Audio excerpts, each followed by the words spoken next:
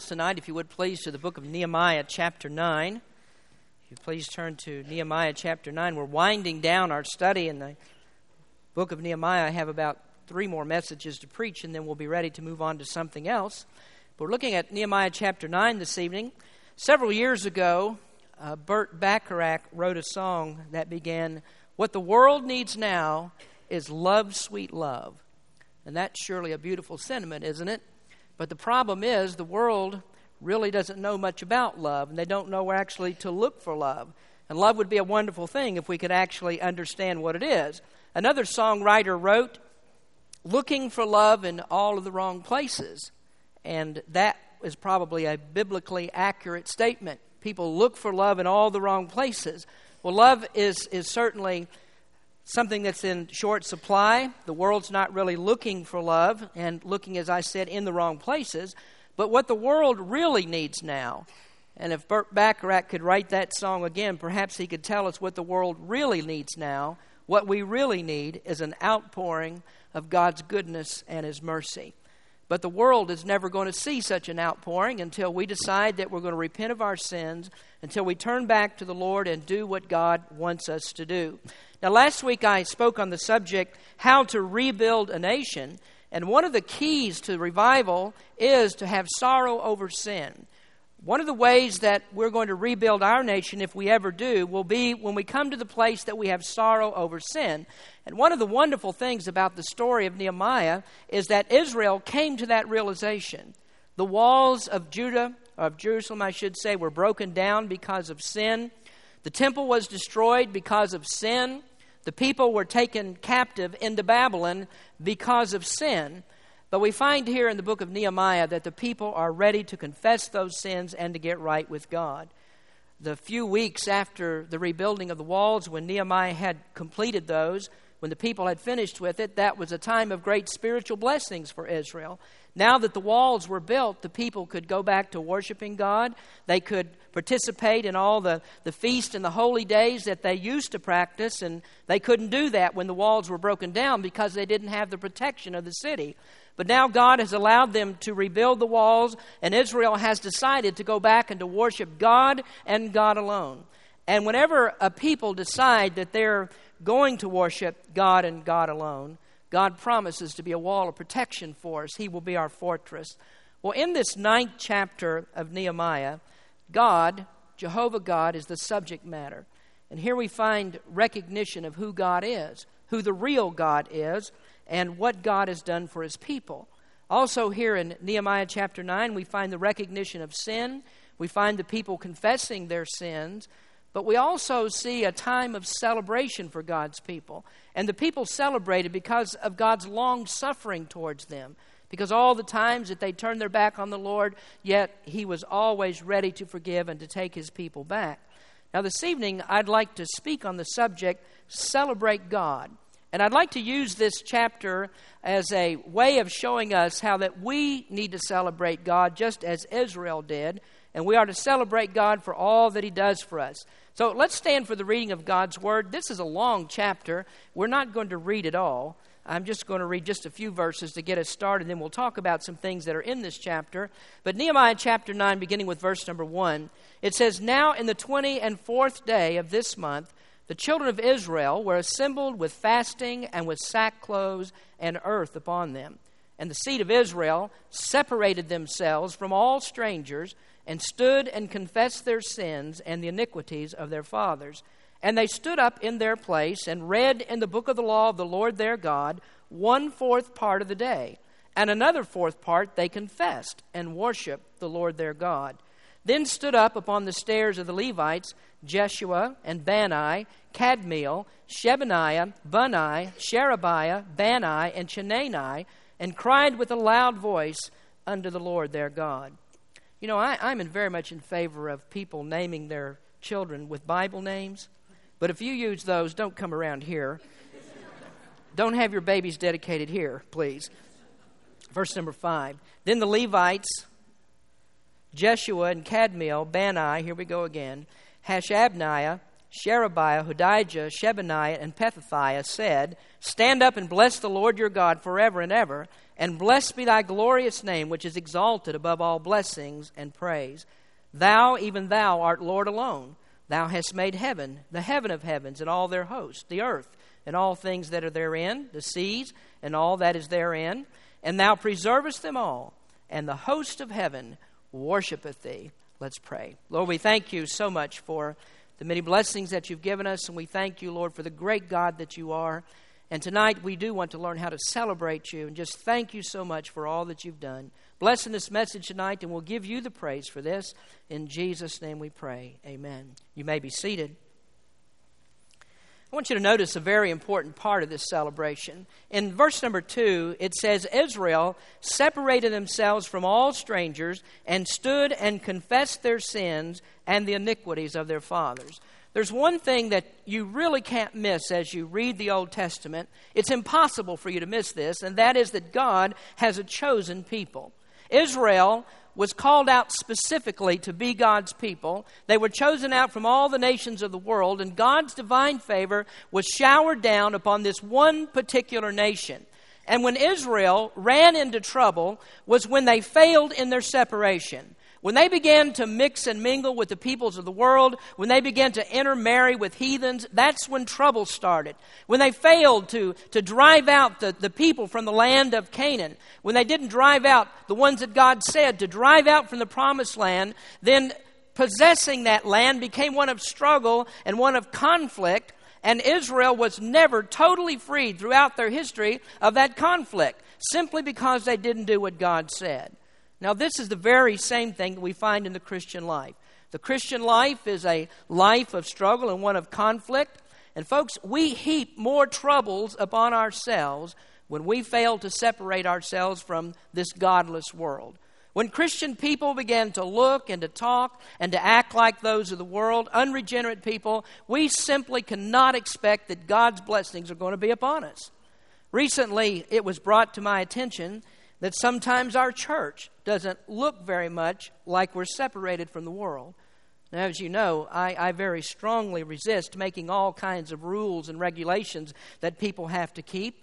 And so are rules that people keep. And sometimes, since I don't speak about that very often, you may get the idea that we don't really believe that Christians ought to be separated from the world. One of the things that I do is I like to teach things like we've had on Sunday mornings with John chapter 15, where Jesus talks about the fruit that a Christian's supposed to bear. And I pointed out as I was preaching about that the fruit of a Christian is to have the character of Jesus Christ reproduced in them. And I hope by using those kinds of symbols, just like Jesus used, that people would come to the conclusion that yes, we are to be a separated people. We're to have the character of Jesus. But unfortunately, sometimes people don't get the symbols, and you have to speak a little bit more directly. So let me speak a little bit more directly. Separation, folks, from the world involves getting rid of worldly lifestyles. That means that sometimes that you have to turn away from the fashion of the world. It means that you have to look at the way you dress and the way that you act and see if that's modest and God-honoring. And it also means that there's some places that Christians ought not to go. The places that the world goes, you ought to stay away from those things. Now, as you know, I don't preach against going to movies, but I certainly do believe that you ought to be highly selective about what you see. I don't mention maybe particular reading materials that you might have. I don't talk very much about what you may see on the internet. But I believe that if God has saved you, He's put it into your mind, He's put it into your heart, a good sense of knowing what you ought to see and what you ought not to see, and the kinds of things that you ought to envision. And quite frankly, you need to stay away from some of the stuff that you've been looking at. I don't often preach on dress, but I think that Christians do learn very quickly what is a godly way to dress, what's God-honoring, and what's not. But I'm afraid that there's some folks who have resisted what they know is right. And so consequently, you don't dress the way that you should. And so because of the hardness of your heart, you don't really feel any shame over what you wear. Well, as we read the scriptures here, we saw that these people did have some shame in their hearts over the sin that they had committed. And one of the things that they did here in these scriptures is they dressed in sackcloths. They came to this meeting dressed in sackcloths. And what sackcloths actually means is clothes of mourning. And the sackcloths relayed what they actually had in their heart. What you wear many times reflects what you have in your heart. And you really ought to think about that sometimes when you get dressed, that what you wear says something about who you are and what you believe. Well, Israel experienced shame over their sin, and so they decided they were going to do something different. And they decided that they would separate themselves. And when God's people separate themselves, that's when they're ready to experience God's greatest blessings. And they begin to celebrate as they bask in God's blessings. Now, this evening in the message, I want to show you 3 areas of celebration. These people were very excited about what God had done for them, and so they celebrated God in some different ways. So they worshiped God. So let me point out some ways to you tonight to celebrate God. I want you to notice, first of all, to celebrate the greatness of God. Now, there's a very peculiar thing that we see in verse number 3 that really doesn't sound much at all like a modern-day church service. These people stood up for the reading of God's Word. And the Bible says that for 1/4 part of the day, that means the daylight hours, 1/4 part of the day, 3 hours, they stood up and listened to the reading and the preaching of God's Word. And then when they were finished with those 3 hours, they spent another 3 hours in prayer and speaking to God and repenting of sins and thanking God for what He'd done for them. But you know, that's not the reaction of most churchgoers today, is it? A preacher gets up, if he regularly preaches more than 45 minutes, he's going to be looking for a new job. And when the song leader gets up, he leads the people in the song, "Take time to be holy." And people really don't have time to be holy. And so consequently, God's people don't come back to Him. Nobody really wants to be holy. And so today in our churches, instead of hearing sermons, we hear sermonettes. Little bitty snippets of the Word of God, and if it's read even at all. And since that's the way that it is, there's really no holiness among God's people. There's really no revival with God's people. I remember when I was a child that we used to have 2-week revivals. And there was always 1 week of prayer meetings before we had those 2 weeks of revival. And we did that sometimes 3 times a year. 2 times, sometimes 3 times a year. So that meant at least 6 to 9 weeks out of every year was set aside for people to get right with God, get their hearts right with Him, repent of their sins, and get back on fire for the Lord. You don't see much of that today. It hardly ever happens anymore. I mean, to try to get people out for a special service is very difficult. We can't hardly get people out for the regular service, much less a special service. But here we see these people were determined to celebrate God, and they started out by acknowledging God's greatness. Now I want you to notice first that they celebrate His excellent name. They begin thinking about the name of their God. And they said in verse number 5, "Stand up and bless the Lord your God forever and ever, and blessed be thy glorious name, which is exalted above all blessings and praise." I want you to notice in your Bible there that the word Lord is in all caps. And in the King James Version, that designation of all caps means that this is actually the word Jehovah. Now, when the Israelites spoke about God, they would never say the word Jehovah. Jehovah was too holy a name for them to speak, and so they substituted another word that meant Lord, and the word that they substituted was the word Adonai. And so when you're reading in the Bible and you see that a difference in the way that Lord is spelled, whether it's in all caps or whether it's in lowercase, it's the difference between the words Jehovah and Adonai. So the King James translators put Lord in all caps to show us that the designation here for God's name is Jehovah. Now there are some people who have complained about that, and they say that this is confusing. It really doesn't distinguish properly the name of Jehovah, and perhaps we ought to change it and put Jehovah there. But I think really it does exactly the opposite. I think most definitely that it distinguishes the right name for God, because your eyes are drawn immediately to that. This is in all caps. This must mean something. But however that you look at it, when you think of the word Jehovah, Lord, Jehovah Lord, that is an excellent name. Now the simplest translation of Jehovah is the explanation we find that God gave Moses at the burning bush in Exodus chapter 3. And there the word of God says, "And Moses said unto God, Behold, when I come unto the children of Israel, and they shall say unto them, and I shall say unto them, The God of your fathers hath sent me unto you. And they shall say to me, What is His name? What shall I say to them?" And God said unto Moses, I am that I am. He said, Thus shalt thou say unto the children of Israel, I am, have sent me unto you. And of course, that's who God is. God is the great I am. Our God has no beginning and no end. He is in the eternal present. And Jesus used those very same words about himself in John chapter 8. There Jesus said, Verily, verily, I say unto you, before Abraham was, I am. And since Jesus is the great I am, the Bible tells us in the book of Philippians, Wherefore God hath also highly exalted him, and given him a name which is above every name. Peter said in the book of Acts, Neither is there salvation in any other, for there is none other name under heaven given among men whereby we must be saved. And so we celebrate the name of Jehovah God because it's an excellent name. Then next we see that we are to celebrate his exclusive nature.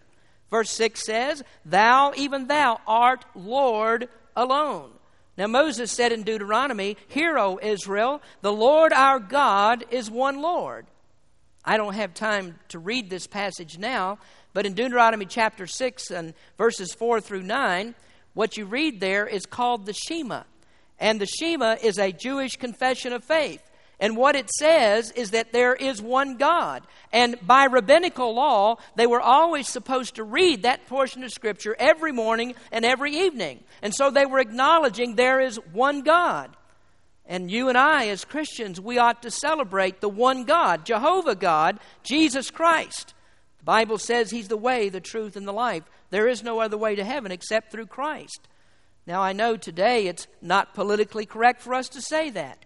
Our leaders will get up, leaders of our country, and they'll make overtures to all sorts of gods as they acknowledge the many different faiths that we have in our country. But I'll tell you this, as a Christian, as a believer in Jesus Christ, if you ever are called upon to stand and rise and say a public prayer, you make sure that you end that prayer in the name of Jesus Christ so that people know the exact God that you're speaking to. There's only one Lord, and His name is Jesus Christ, and we ought to celebrate the one true God. Thirdly, celebrate His expansive creation. They said in verse number 6, Thou, even thou, art Lord alone. Thou hast made heaven, the heaven of heavens, with all their hosts, the earth and all things that are therein, the seas and all that is therein, and thou preservest them all, and the host of heaven worshipeth thee. You know there's one thing that no Christian ought ever to do? No Christian ought ever to give up on the belief that God, through a miraculous work of creation, in 6 days, created the heavens and the earth. A few weeks ago, there was an article in the paper about a scientist, or about scientists who say that they are Christians, scientists who say that they believe in God, and yet they hold on to the so-called theory of evolution. Friends, evolution is not Christian. Evolution is totally incompatible with Christianity. Evolution, I believe, is a diabolical scheme to deny the greatness of God. It denies the fall of man. It denies the entrance of sin into the universe. And you'll notice this, that people who call themselves Christians and scientists who say, yes, we believe in God and we're also Christians, did you know that they also deny the virgin birth of Jesus Christ? They deny the miracles that Jesus performed. They deny the resurrection of Jesus Christ. That's not Christian. There's no such thing as alternate Christianity. God created it all. And whenever Christians try to insert into the process something like theistic evolution or the gap theory and try to explain how that we can fit evolution into the Word of God, it won't work. Now, the ancient Jews knew far more about this, about God creating the world, than many so-called intellectuals that we find today. Celebrate because God created the world and He's in charge. But let's go on, because they celebrate the greatness of God, and we also notice in this worship service that they celebrate the goodness of God. I encourage you to read the rest of this 9th chapter, because I only have time to look at some of the highlights tonight, but read this entire chapter, and you'll find out that what they do here is rehearse the history of Israel. And as they look over the past history of Israel, they find out that God has always been good to them. Even when they sinned against Him, when they turned their backs on God, God was still good to them. Now, I like the first reason, the very first reason to celebrate the goodness of God that they give us here. The first reason is celebrate God because He chose us. Now look at verse number 7. Thou art the Lord the God who didst choose Abraham. You know, you can't miss it when you read the Bible. God makes distinctions. God chooses. Why was Abraham chosen? You know, Paul says something very instructive about this, and he's speaking about Abraham's justification. And in Romans chapter 4, he says, cometh this blessedness then upon the uncircumcision only, or the circumcision only, or upon the uncircumcision also? For we say that faith was reckoned to Abraham for righteousness. How was it then reckoned? When he was in circumcision or in uncircumcision? Not in circumcision, but in uncircumcision. Now, the argument that Paul is actually trying to make here is that both Jews and Gentiles will be saved. But it's insightful for us to look at this and see how that God was dealing with Abraham before He brought him to circumcision. God spoke to Abraham way back when he was living in a heathen land. Abraham knew nothing at all about God. The Bible doesn't say that Abraham was seeking God. In fact, Abraham came from a family of idol worshipers. But Abraham was God's chosen man. And it couldn't be that God just chose him to be the father of the faithful and to be the progenitor of the Jews, because Abraham could not have been that if God had not also chosen him to His own justification. He had to be chosen from God in that way, to be the father of the faithful. You see, God selects. God chooses. Now, that's a doctrine that's despised by many Baptist people today. I mean, the very same Baptists who find that their heritage is rooted and grounded in the doctrines of grace. But yet it's still true. From cover to cover in God's Word, we find it. People are chosen. The Jews knew that they were chosen. And they were blessed of all people because God picked them exclusively from all the nations of the world. I don't know why God chooses. If you ask me, I simply don't know, other than to say what God says Himself, and that is He chooses according to the pleasure of His will. I just thank God that He chose me. I know that I'm chosen because there's no other way that I would ever have put my faith and trust in the Lord Jesus Christ. Are you chosen by God? If you believe in Jesus Christ, you've been chosen by God. Not chosen that you would believe, but chosen in order that you might believe. So celebrate God for choosing, because if He didn't, all men would live with no hope. All men would live and die and go to hell. Now notice next that we celebrate God because He changes us. Verse number 7 says again, Thou art the Lord the God who didst choose Abraham, and broughtest him forth out of Ur of the Chaldees, and gavest him the name of Abraham. God changed Abram's name to Abraham, and that was a very significant change. We notice the change in Genesis 17 verse 5 where the Bible tells about it. Neither shall thy name any more be called Abram, but thy name shall be Abraham, for a father of many nations I have made thee.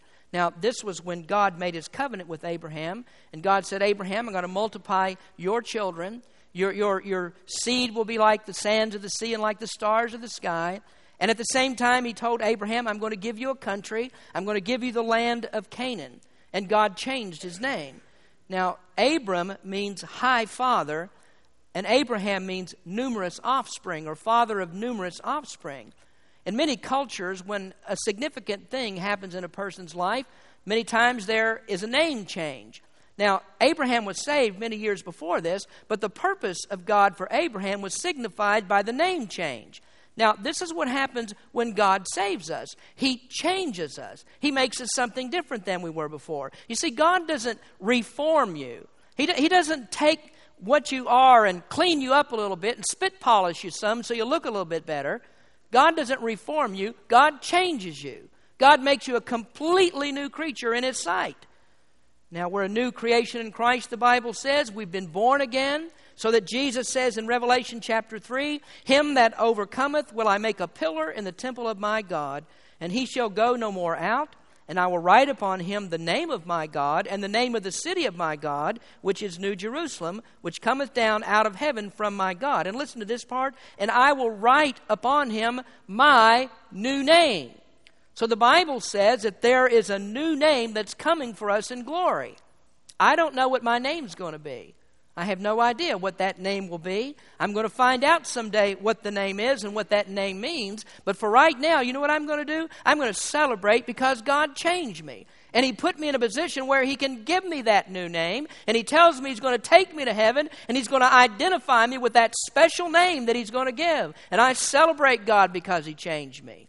The greatest change that ever comes over a person is what we read right in Ephesians chapter 2. Paul writes and he says, among whom also we had our conversation in times past in the lust of our flesh, fulfilling the desires of the flesh and of the mind, and were by nature the children of wrath, even as others. But God, who is rich in His mercy, for His great love wherewith He loved us, even when we were dead in sins, hath quickened us together with Christ. By grace ye are saved, and hath raised us up together and made us sit together in heavenly places in Christ Jesus. Is that not a change? From death to life? Spiritual death to spiritual life? From sin to salvation? That's a great change. The Bible says that once I was dead in sins, but now through Jesus Christ I am alive in Him. One author said it this way. He said the name change calls attention, listen, to the unilateral way in which God dealt with Abraham, a point made repeatedly throughout this section. You know what that says, folks? God does it all. All of God's decisions are unilateral. Thank Him because He took it upon Himself to bring us to Him. But there's another reason to celebrate His goodness. Also celebrate because He chastens us. Now again, I encourage you to read the rest of this chapter because the people acknowledge the goodness of God and how that although they were sinners against God, they turned their backs on Him. God was still good. Repeatedly they sinned and still God blessed them. But when they did, God brought chastisement. Now, have you ever thought about this? Why would you praise God for chastisement? Well, simply because through chastisement, God lets you know that you're His child. Hebrews says, and we read this, not this particular verse, but the verses surrounding it this morning. But if ye be without chastisement, whereof all are partakers, then are ye bastards and not sons. You see, God doesn't bother dealing with people who aren't His children. And so if you sin with impunity, don't celebrate that. If you sin with impunity, then you cower with fear because you've been cursed by God. There's no child of God who sins who doesn't suffer chastisement. And so the Jews praised God because although they repeatedly sinned against Him, God still loved them and showed them that they were His children by calling them back through chastisement. So why should we praise God for chastisement? Because that lets us know that we're His children and that brings us back into God's place of blessing. Now, once again, Hebrews says, we read this morning, now no chastening for the present seemeth to be joyous, but grievous. Nevertheless, afterward it yieldeth the peaceable fruit of righteousness unto them which are exercised thereby. Here's what God wants for you. God wants to reward you in heaven. And if you're His child, God wants to bring you back to the place where you can be in the center of His blessings. And He does that through chastisement. So celebrate even when God chastises, because God's being good to you when He does. God brings you full assurance of your salvation when you know He proves to you that you're His child because He cares enough to bring you back to the place where He can bless you. Now, there's a lot of things that we can glean from this chapter. We could go on and on tonight, but let me just give you one more thing, one more reason to celebrate God. And number 3 is to celebrate the grace of God. You know, I love songs and singing. Back when I used to lead the music, we revamped our services to make them a little bit more upbeat and kind of make the songs flow together. One of the things that I did back then was to change the 10 o'clock a.m. opening exercises, and we called that the Celebration Assembly. And I just thought it was good for us to start out our day worshiping God, giving praise to God, acknowledging who God is. But one of the things that I found out that there's some people who believe that church is not really the place of worship. My predecessor didn't believe that church was a place to worship. His idea was that we worship God in private. And so it didn't go over very well when I said, let's change the name of the service to the Celebration Assembly. Well, folks, I believe in corporate worship. And I do believe that our songs and our singing, the songs that we sing here are good for us. And we do worship God when we do that. When we preach God's Word, we're right here right now preaching and listening to God's Word. That's a form of worship. And we do that together. Now, one of the things that I like, as I said, about worship is the singing. And I believe it is meaningful worship. I like songs. I like the expression of songs. There's one Southern gospel song that says, "Ain't God good to give us so many blessings, undeserving, that's what we are." Undeserving, that's what we are. And yet God has given us grace. Folks, if you can't be happy about God's grace, if you can't celebrate that, you just can't be happy. The Bible is a book about grace. Front to back, cover to cover, it's all about grace, grace, and even more grace. And of course, the word grace itself means that it has to come from God. It comes from God alone. And that's because we're helpless. We're lost. We're sinful. We're undone. We are undeserving. God can't find anything good in us. And so He has to give us grace. So celebrate God's grace. Why do we do that? Well, first of all, celebrate because He forgave us. Now, here's a chapter that's about sin after sin. It speaks about rejection after rejection. They rebelled. God forgave. They rebelled again. God forgave again. They talk about being delivered from Egypt. And when they were delivered, what did they do? They went into the wilderness and they began to murmur against God. They were brought into the land of Canaan, and God helped them to conquer the land of Canaan. But what did Israel do? They forsook God and they began to worship the idols of the heathens. But still, God forgave them. And friends, we've also sinned, haven't we? We've turned our backs on God. My goodness, if you look at the nation of America tonight, what have we done? We've turned our back on God. We've kicked God out of government. We've kicked God out of our schools. God even takes a back seat in church today. But you know, it's still true, the promise that God gave in the book of 2 Chronicles. He said, "If my people, which are called by my name, shall humble themselves and pray and seek my face and turn from their wicked ways, then will I hear from heaven and will forgive their sins and will heal their land." God just keeps on forgiving. That's the kind of God that He is. He's a God of grace. But as we think about God forgiving, let's not forget about the initial forgiveness that God gave. Let's go back to that, because it was our sins that put Jesus Christ upon that cross of Calvary. Our sins nailed Jesus to the cross. But what did Jesus say even right while He was hanging on that cross? "Father, forgive them, for they know not what they do." Forgiveness has been obtained for every person who puts their faith and trust in the Lord Jesus Christ. So we were justly due hell, and yet Jesus forgave us. Is that not a reason to celebrate? I think it is. Secondly, celebrate His faithfulness to us. Now, in the last part of verse number 8, the people said that God had performed His works. In other words, God did exactly what He said that He would do. Now, when it talks about that, it's speaking in relation of Abraham, and God told Abraham that the land would be theirs, that He would give this to the Jews. And so the people acknowledged that that promise had come true. God did exactly what He said He would do. He was faithful, and the people did possess the land. Now, here are a people that are few. They're not a warring people. They're not a fighting people. And yet God took those few numbers of people and He caused the walls of cities to fall down flat. And we remember the story of Gideon, how that God took 300 men and defeated a vastly superior Midianite army. Thousands of them were defeated and put to flight before the people of God. God was faithful to His people. He said, "This land is going to be yours." And God made sure that it was. Paul wrote in 2 Timothy chapter 2, "If we suffer, we shall also reign with Him. If we deny Him, He also will deny us. If we believe not, yet He abideth faithful. He cannot deny Himself." Sometimes our faith is weak. Sometimes we don't trust God the way that we should. We disobey God. We walk away from Him. But no matter how unfaithful that we are to God, God is never unfaithful to us. God always keeps His word. Every single solitary promise of the Word of God will come true. As we look at the Bible, it's a book that's full of prophecy. And all the prophecies that God promised that have come true give us evidence that whatever else God promised is yet to come true will in fact come true. For instance, God gave us the promise, Jesus gave us the promise that He would return for us. He said, "I go to prepare a place for you." And then He said, "I'm going to come back and receive you unto myself." The angels said when Jesus ascended, He said, "This same Jesus which shall so come in like manner." Now, that's a promise that God gave. And looking at the track record of God, I'd say it's going to come true. It's going to happen because God is always faithful. Now, finally, celebrate God because He never forsakes us.